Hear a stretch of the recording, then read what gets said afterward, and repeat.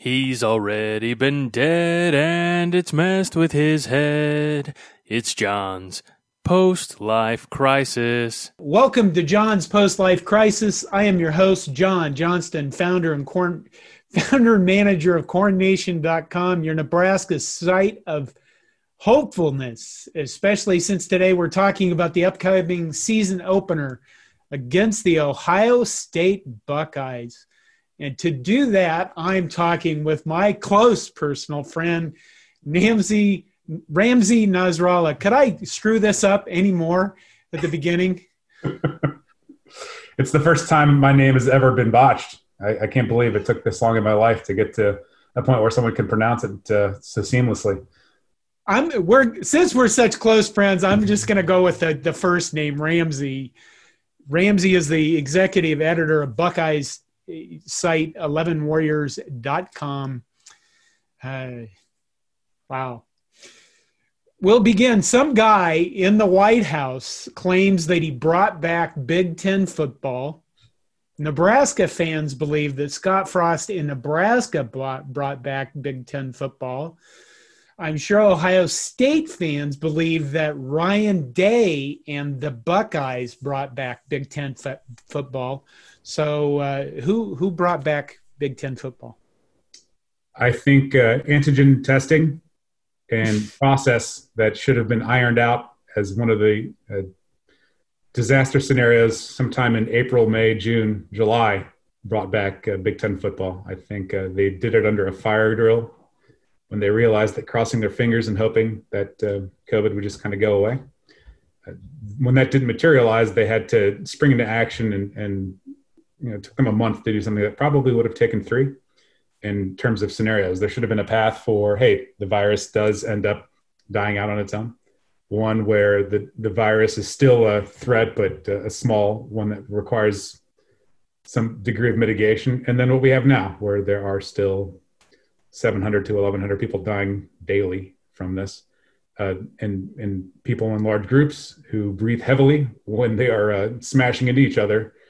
That requires a different degree of mitigation. And so what ultimately happened between the ham-fisted cancellation of the season and when it was brought back was a whole bunch of meetings, procedure, external pressures, and ultimately healthcare experts coming together to say, this is how we can do this in a manner that prevents each one of these football games from being a super spreader event. You sound like you actually know what's going on with all of this instead of just like masks. Hey, what the hell? I know her masks and hoax that does much better numbers, but when I'm not obsessing over this ridiculous sport of teenage gladiators smashing into each other, I work in healthcare. So actually, 1 degree further, I work in infection prevention. So just a little bit of insight into how these things are contained, mitigated, and ultimately measured so that we can get out of them. They're going to happen throughout human history as long as they're allowed to stay on this little marble. I could go somewhere with that, but we're going to go back to football. Sounds good. Because I have been talking about COVID for months. I've interviewed an epidemiologist, a coronavirus researcher who was researching it before it actually was cool. Biomechanics. I've interviewed my last interview was with my neurosurgeon about CTE. This one, let's focus on football because we're going to have football, right? We are going to attempt to have football. I think we will have football. Yes. Okay. All right. And we're going to talk about the Ohio State Buckeyes. Urban Meyer said you guys have like 11 NFL players on offense. Is he exaggerating? 11? Yes, he's with his margin of error is maybe 1. That's don't you think that's a little unfair? It's like wage inequality. Unfair to whom? To everyone else except you. I'm okay with it. The idea that Urban brought to what was already a pretty good program and we won't count the 2011 self-nuke year, but it was already a pretty strong program, but he only wanted to recruit guys that were going to get drafted on the first day in terms of talent. Now there's other bit of variable evaluation that goes into the kind of guy that comes on. They've walked away from some 5-star talent. It's so silly. The combination of talent and culture and coachability. So did Urban Meyer want to coach a certain guy? Mattered when they were recruiting people. And at the same time, Ryan Day, I think, subscribes to that as well, having spent some time in the NFL. And it comes back to bite you on rare occasions when you have someone like Antoine Winfield Jr. doesn't really hit the measurables that someone like Urban Meyer would want. And you pass on a guy that's the current NFL rookie of the class, who was a game changer, a program changer at Minnesota. And I'm not obsessed or upset about it. I'm fine. We could go into that too, because I think they're going to struggle a little bit. I think that one guy missing on their defense is going to hurt Minnesota quite a bit, but that's not your program. Yeah. I'll bug the Minnesota guys about that. Justin Fields, is he the best quarterback in college football? Yeah, I think he's. I think he and Trevor Lawrence are 1A and 1B. When they faced off against each other in the Fiesta Bowl, if you get rid of all the other noise from that game, you saw a couple of guys that just really were like generational talents, leading their teams back and forth. I couldn't believe that Lawrence moved as well as he did. He reads the field well. He's got the size. He's got the arm. Obviously, he's got some help around him, but those guys, it reminds me of, and I mean, we have hindsight now, but it reminds me of the whole Ryan Leaf, Peyton Manning debate from a little over 20 years ago. They both collegiate, like they had every bit of the measurable that you would want. I hope neither of them get the Ryan Leaf legacy, but those guys are going to be quite wealthy for a long time playing the sport that hopefully we'll be able to get to see Justin Fields play this month. My gosh, it's October. Let's take a sidetrack on that. I mean, Justin Fields and Trevor Lawrence, they both speak well. Peyton Manning, I think, obviously over the years, he's become, the commercials and the funny guy and stuff like that. Our quarterbacks and our college football players now are much more, they seem much more articulate than they've ever been. Do you find that also? Yeah, I think that there's an element of them being groomed for media, which doesn't stop. When Peyton Manning and Ryan Leaf were playing, there was no YouTube. I think there was Friendster. Napster hadn't been invented yet. So when you said something on TV, if you weren't recording it onto a VHS tape, it kind of went away, or it was read in print. Now, when you fumble, it's forever. And that's something that programs have, to their credit, tried to accommodate for, and they use it as a recruiting tool. Look, Ohio State is very good at that. They're like, look, if you come here, this is a business decision for you. We become a marketing agency for your brand. By the way, you need to develop a brand, which means you need to be able to complete a sentence without spitting all over yourself when someone with a microphone is talking to you. So, yeah, I think that's the case. I also think that they're both exceptional people. And by the way, they're from like 10 minutes away from each other in Georgia. So they came from the same spot. That seems unfair too, man. Right. Ohio State's starting running back, Trey Sermon, is from there too. So you've got a couple, it's basically like a district backfield in Columbus now.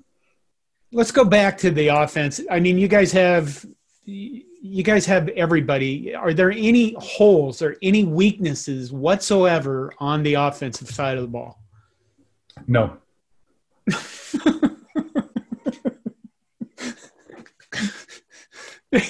They have no weaknesses on the offensive side of the ball. They don't have play calling weaknesses. They don't have offensive line weaknesses. They could use maybe one more healthy body in the backfield from a running back standpoint, because they are dealing with Master Teague has an injury, which really helped create urgency behind getting Trey Sermon as a grad transfer. Marcus Crowley got an injury last year. Other than that, no, they have no weaknesses offensively at all. So how many points a game do you expect them to score? I think in last September, which included the game with Nebraska, which is an ESPN College Game Day game, if memory serves. The Buckeyes won September, which had 5 Saturdays, by an average score of 49-9. I think that the wild card this year is the lack of a spring training period, no spring game. COVID, which everyone deals with. But I think you'll see Ohio State comfortably north of 30 points a game in Big Ten play in the sprint that they have. It also depends on, there's a lot of self-preservation that's going to go into this, especially with such a sprint. When are you going to pull the starters out and give the depth a chance to stretch its legs? I mean, there are games that the Buckeyes could have gone into, this is going to sound so arrogant, into the 80s and 90s, but right. They put the guys that I've been talking about that you brought up with Justin Fields on the bench. I don't think that Chris Chuganoff is going to score 49 points a game. He came in and just sort of held serve. It really depends. I don't think Ohio State's going to have trouble scoring points at all. Yeah, one of those games they could have scored 80 points was against Nebraska last year. Thanks for bringing up the college game day debacle, but the baby steps. Nebraska's going to come back. First, you got to get Kirk and Corso and Reese Davis on your campus. It's not going to happen to anyone's campus this year, but in the same traditional way. But yeah, it's not just having the guys and the coaches. It's having the hype and the belief. And Nebraska took a big step for that last year. You think so? I do. I don't think that you're going to get back to like 94 levels, but that's a high bar to clear. You can get back to 9-3 levels without hitting your coach. I think you've got the guy that you like already. So we're an instant gratification society. Nebraska is not the same. College football, I should say, is not the same as it was in Nebraska's 90s heyday. So accommodating for environmental circumstances, I think the ceiling is double-digit wins. I don't think you're going to be world beaters. It's very difficult to do that. There are only a few programs that are capable of doing it or allow themselves to do it. Right. Nebraskans focus so heavily on the old days and the 90s and stuff like that. And I went to school in the 80s because I'm old and crusty. And even the 80s were full of, ass kicking. Really great teams. Didn't win a national title in any season, but had, the Go for Two team in 83 that should have. That was a weird call. It's a tough call, a tough play to make 2 yards on.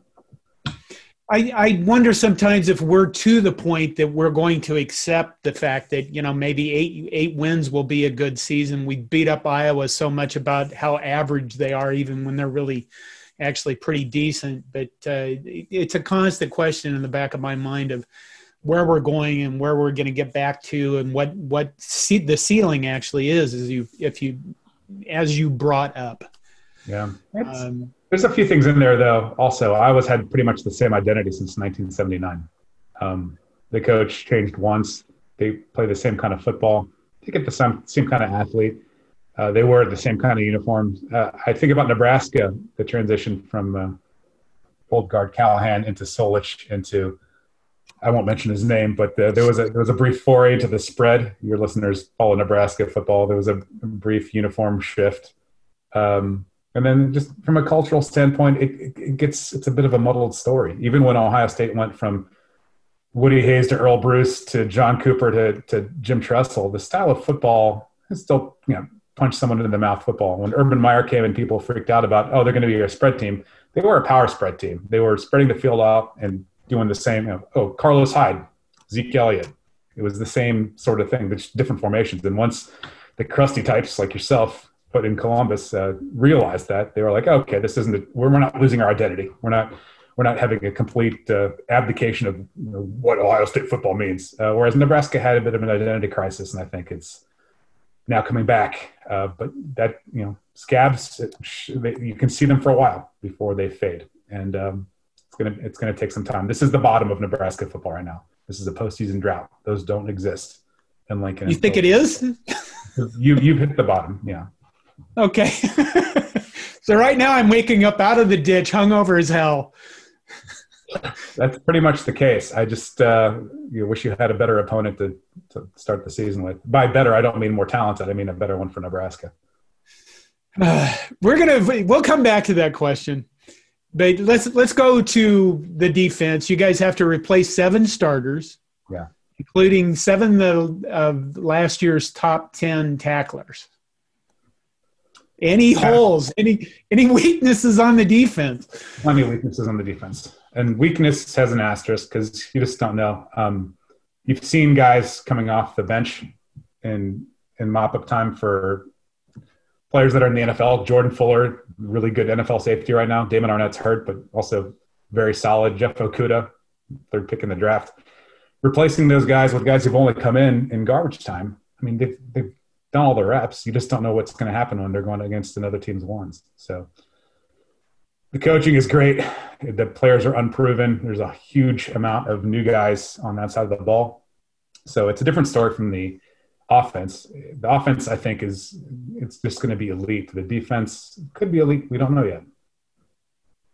So how big is the return of Shaun Wade? It's huge. He's a lockdown corner. He could be playing in the NFL right now.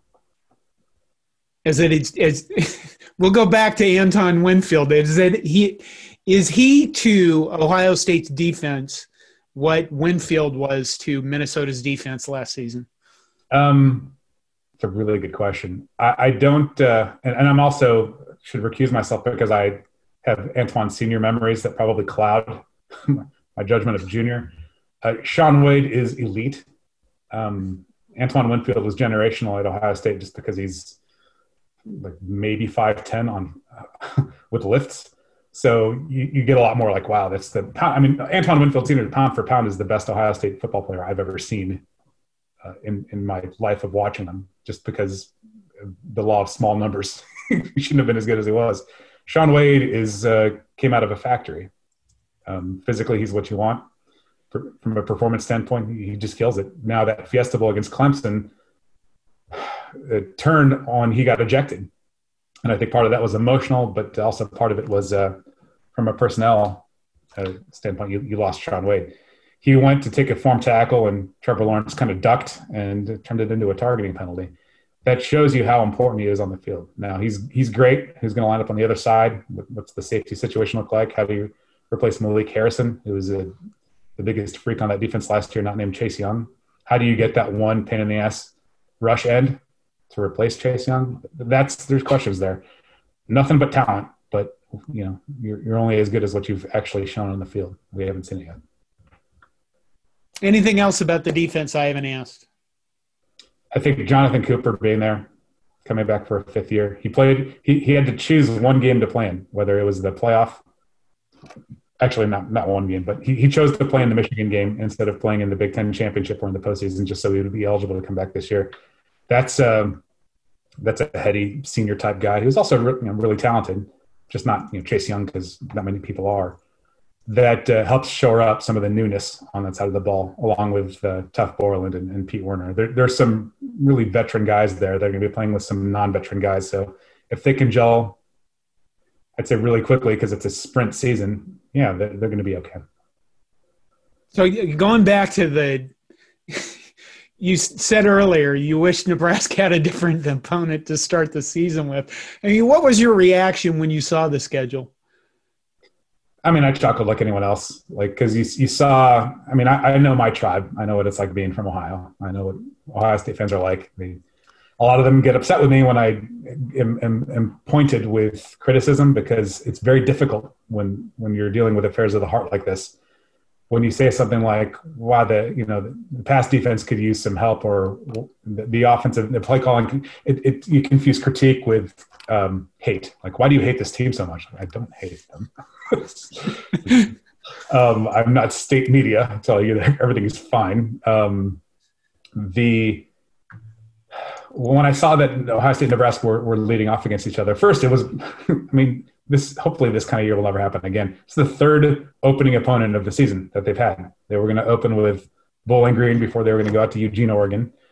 Then they were going to open at Illinois on a Thursday night, and now they're opening at home against Nebraska. It's all happened within the course of a couple months, just all over the place. I mean, it's a neat traditional rival matchup. But from a personnel standpoint, Nebraska could have used a different opening opponent. I think Ohio State's going to come out with the kind of energy and talent and execution that you just don't want to have under these circumstances if you're the opponent. So you don't see a Kansas State, Oklahoma happening here. I really don't. Oh my God. I have art issues and you're not helping. I mean, I love JD Spielman. I don't know who from Nebraska's side is going to be able to cover Garrett Wilson or Chris Olave or contain Justin Fields, who can run but also give it to any one of a couple of backs. They've got great tight ends. The offensive line is solid. If you can hold Ohio State to a field goal, or obviously not going to score on every drive of the season, but that's a big deal, stopping them from moving the ball down the field. That is a machine. You need to score every time you get the ball against Ohio State. Right. So minimize mistakes. You don't see anything happening like the Kirk Ferentz saved his game plan for 25 years for one game, which he did in 2017, and it was masterful. Yeah. But they have different defensive coaches now. That was don't make me talk about that season. Don't make me talk about the defense. This is the problem with being an Ohio State fan. Like, you remember the losses more than the wins because there's like one a year that you have to do. Right. And so it sticks. I remember how that used to go. It was really fun, and you kind of just went, well, this will go on forever, because pretty much Tom Osborne assured that it did kind of go on forever for a very long time. And then when it ended, we're all like, oh my God, what is this? Why am I in this ditch? Yeah. That's happened with wake up one day and you're like, shit. Yeah. Where do we go from here? That's happened with Ohio State fans when Woody Hayes got himself fired. Not so much with Earl Bruce. People were ready to get to, and no one wanted to be the coach to follow Woody. To quote Lou Holtz, he wanted to be the coach to follow the coach who followed Woody. Right. But with Coop and with Tressel and with Urban, there's a bit of anxiety. Like, what happens now? Do we lose this golden era? Like, no, the golden era has been the entire millennium thus far for Ohio State. I mean, their worst seasons were either like the 2011 self-nuke, which, kind of a pause. Even 2004, they beat the hell out of Michigan. That's all just about anyone cares about with Ohio State. That was their down year. They beat the Big Ten champions like a drum, and then won 6 straight titles back when you could share them. So you don't see any fall off from Ryan Day whatsoever? I mean, even in the next 3-4 years, this is just something that's going to keep going and going and going. I think Ryan Day brings the best elements of what Urban Meyer brings to the program, and uses some concealer for some of the pimples that he brought. Urban Meyer's program is a bit of a cutthroat. Like, you know what you're signing up for, and you can either become one of his favorite people, one of the best guys I've ever been around, or you can just be a stranger in that facility if you're not at a certain level. And I think about like Jack Welch, GE, punting 10% of the workforce, just constantly getting rid of the bottom 10%. The bottom 10% in that program, it's not the bottom 10% in every other program. So it ends up, it's if you still subscribe to amateurism, which I don't really, but they are college kids. I think that Brian Day does a better job of taking care of all 85 scholarship guys than Urban Meyer did. And that's not because Urban Meyer was trying to be mean. That's how he wired his program to be. Ryan Day's is a little bit different. They go by like a mantra of tough love. So you're still part of the family. You just need to contribute and do your job, do the best of your ability, because not every guy pans out. It's a different sort of spirit there. And I think it's with one season and then 3 games during Urban's suspension in 2018 in the books. Yeah, I signed up for this. This is good. I like this. So prediction. Well, let's go with a prediction for the Nebraska game, even though it's probably going to be painful. I think it'll be a typical Ohio State opener where they're sort of figuring stuff out. They're not going to come out with the entire playbook. I think about last year, they opened with FAU. It was 21-0 before you sat down. And I think the final score was like 49-21. Like, people were upset that FAU was scoring. They had a tight end no one from Ohio State was prepared for or could cover, who now plays for the Browns. I think you'll see Ryan Day's very measured approach to coming out, winning the surest way. And Nebraska is going to have some scores and some opportunities to get in the end zone. I don't know what it's going to be like playing in a cavernous, empty horseshoe. Yeah. Because not even the spring games are like that in normal years. But I would expect a 49-21 opening score, which is not, I mean, you're not a bug on a windshield by any stretch. And at the same time, there's what's the benefit of style points in that game? And Nebraska has talent and good coaching. So well, I think that everybody looks at Ohio State and says we have a shortened season. Ohio State's going to try to score as many points as possible, so they assure themselves a spot in the college football playoff, as if there's some kind of, I don't know, thing where the college football playoff committee would go, oh, not you guys that have this 11 NFL players on offense. You can't be in this. You only played 8 games or something. You know what I mean? And won them all decisively. I don't think there's any value in style points in the first week of the season. No one's going to be at the end of the year feeling like, oh, well, they didn't have a big enough margin against Nebraska in week 1. It's always that tail end how you finish. Ohio State got into the 2014 playoff, not because they eked out wins against Indiana and Michigan, because they beat Wisconsin 59-0 in the Big Ten championship game with a third-string quarterback. And that mattered a lot more than the way they beat Navy or Cincinnati that year, or even how they lost to Virginia Tech. So the way that if they're able to beat Nebraska, is going to mean a lot less than the way that they beat Michigan State and Michigan at the end of the season.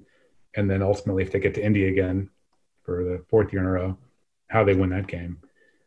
I know there's a lot of Nebraskans who are looking at this game and going, okay, why do we have to play? First of all, there's this undercurrent of whining. Why are we playing Ohio State every season? There's this other thing about why do we have to do this? And I kind of look at it and go, we're getting you guys in the first game with a whole bunch of new guys. And we're going to right off the bat determine, who wants to play football really under pretty difficult circumstances and kind of who doesn't. And I think that is a great opportunity for Nebraska. Despite what a score may show, maybe it'll show that we're not ready to take the next step, or maybe it will show that we're ready. I think you have to rise up and meet those challenges. Everyone waits for the first game of the season. So that's where I think it kind of sucks for Nebraska fans that's what you start out with. But when you realize that time doesn't stop or stand still after the first week, Nebraska's not going to play a better team for the rest of the schedule. They've seen they'll see what that looks like. And then the next 7, they'll know what they have to do. And I think that'll be a benefit. So I don't think 7-1's out of the realm of possibilities. I think Micah Parsons not coming back for Penn State is a huge deal, especially for an offense like the one Nebraska runs.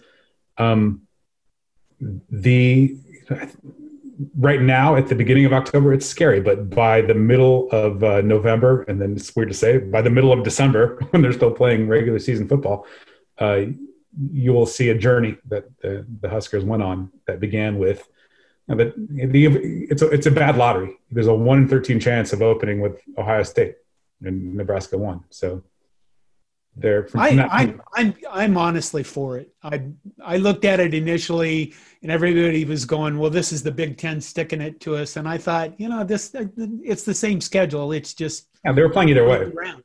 Yeah, it was going to happen one way or another. I'd rather we get you first and know who we are and where we're going to go from there than get this Buckeye team that's had a few games underneath its belt and is a steamroller, train, locomotive, use all the big adjectives to describe something unstoppable. Do you think the empty stadium, you think that affects anybody? One of our coaches said we're going to have to bring our own juice. Does he any effect on teams? I have a Browns podcast where we talk about who benefits and who loses from playing in empty stadiums, and it's the Showtime guys. And you hear this all the time in Ohio State circles. players choose Ohio State to play in big games, big crowds, and I mean, not that Nebraska players aren't the same way, but it is, you want that spotlight and you feed off that juice, and having to bring your own juice. Yeah, I buy into it to a degree. And the crowd, by saying that it's not going to matter, you're saying that crowds are irrelevant. And, there are some tough places to play in the Big Ten. And the Buckeyes, week 2, after they finish with Nebraska, they go to State College. That would have been the whiteout game this year.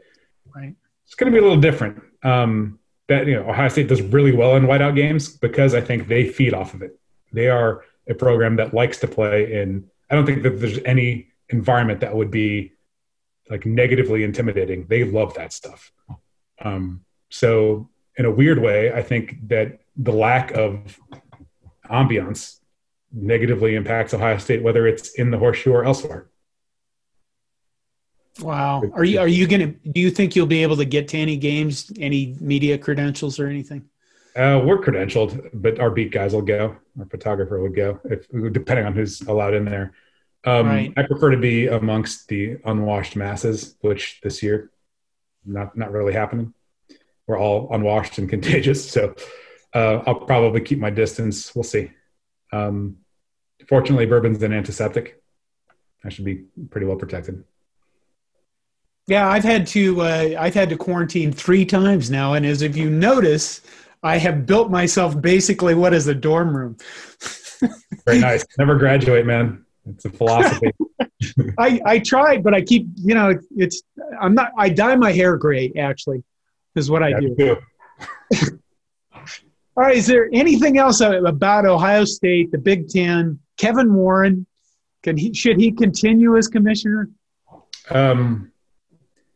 Man, it's just a mixed bag. On one side, he took a lot of the brunt of the justified criticism because he's the commissioner. On the other side, I mean, I've led organizations in my career, and from a crisis management standpoint, it's not just being right. It's not just being empathetic and diagnosing an issue and not panicking. It's how you communicate to your stakeholders. Right. And he just absolutely failed out loud, just even on state TV, even on Big Ten Network.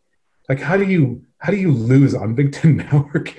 They tell you the questions you're going to be asked. You should be prepared to not come across as if you're panicking and not have a transparent answer that you can put together and say, hey, there's a thought process here. We knew that ex post facto we'd be able to look back and see what they did. And ultimately, they probably made the right decision. My lingering question is, what were you doing when from mid-March when they canceled the NCAA tournament to August 5th when they came out with a schedule that they abruptly pulled the rug out from under 6 days later? The timing is misaligned to the idea that there were any adults in the room that were putting together a plan for how to move forward in case of best case, worst case, probable case scenarios with this virus. And it's like they got to August 5th, like, well, I think we're okay. And then the sun came up and went down a couple of times. They're like, well, no, we have to shut it all down. They just, every bit of that cadence has poop on it. And they did it themselves. Kevin Warren, you want that desk and that salary, that position, that title. Dude, you got to own it. And he sucked out loud.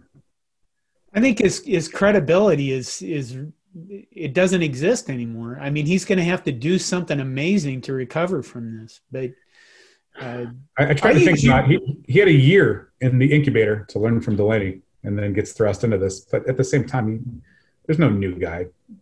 He was there. He was there for a year. He knew everybody. He didn't get to play that card. Just, that was a lost summer.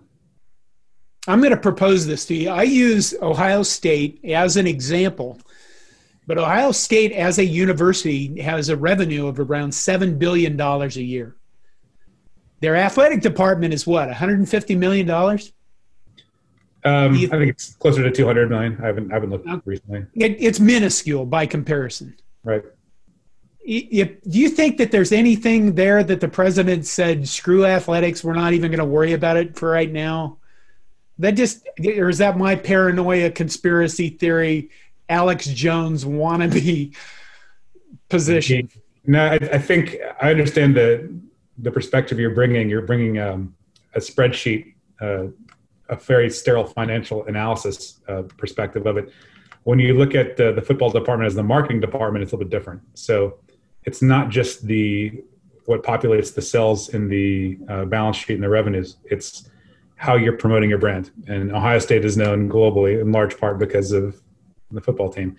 The biggest moneymaker on that campus is the best view of the stadium. It's the hospitals that are continuing to expand and build and bring new construction to that part of campus. And they're trying to make this, and they've been successful in making a major medical hub. But the football department's the tip of the spear, or the football team is the tip of the spear from a visibility standpoint. Their applications are through the roof, not because of all the expansion work that the medical center is doing. It's because the tip of the spear creates a wider berth for everything Ohio State's trying to become. That's a good point. I'll relax a little bit. Not that much, though. I still am going to keep my theme about Kevin Warren disappearing into his bathroom and not coming out. I mean, I couldn't believe it. I've had to deal with crisis in my own day job, my own organization, not 11 Warriors this year, and it's hard as hell. It doesn't mean it's easy. It's hard as hell, but God, you got to do better than he did. Yeah, especially when you're at that level. Yeah, you can't just be right. You have to do it in the right way, and you have to bring people along at the right pace. And ultimately, you can't come across as someone who looks like they're hiding information, because when you do that, when you are trying to insulate people from bad news, they will create that vacuum with worse news. And that's what ends up being acted upon. And that's how you create a chaotic environment. It's the lack of transparency. Just be transparent enough, not overly transparent. He failed on all accounts. Yeah. We're going to end there unless you got anything else to add. I mean, unless you want to talk about Ohio State's offense again. We're good ending here. Okay. In the meantime, good luck with your season, mostly. Likewise. I will think of one more thing. How much joy do you get in the fact that there's like way more rehab going on in Michigan right now, and probably will be for the foreseeable future? Michigan was a very big part of the trauma of my childhood and of college and of post-college, since I was at Ohio State while Kirk Herbstreit was there. I want to go tell my younger self that it was all worthwhile. So yeah, I think that the penance should continue to be paid. I also believe in pendulums and the equilibrium of nature.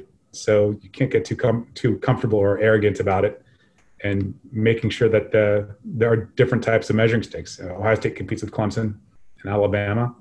You can't take your eyes off the Big Ten or Michigan, because if you expose your flank, then you don't get the chance to lose to Clemson for a fourth time or whatever, or get to play Alabama again. And it just, that's a one game. That is one game you think about every single day. So no matter how much they run up the score, you never want to let that go, and you can't take it for granted.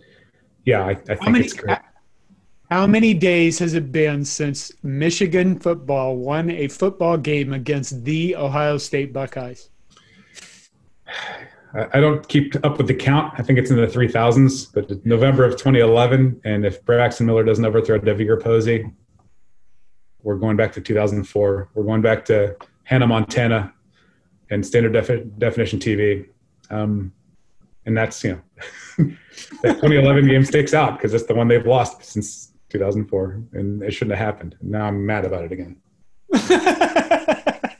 Okay, we'll end there. We'll end with that. And this has been John's Post-Life Crisis, talking about Ohio State football with Ramsey Nasrallah of 11 Warriors. I finished without butchering it, right? Yeah, you're good, man.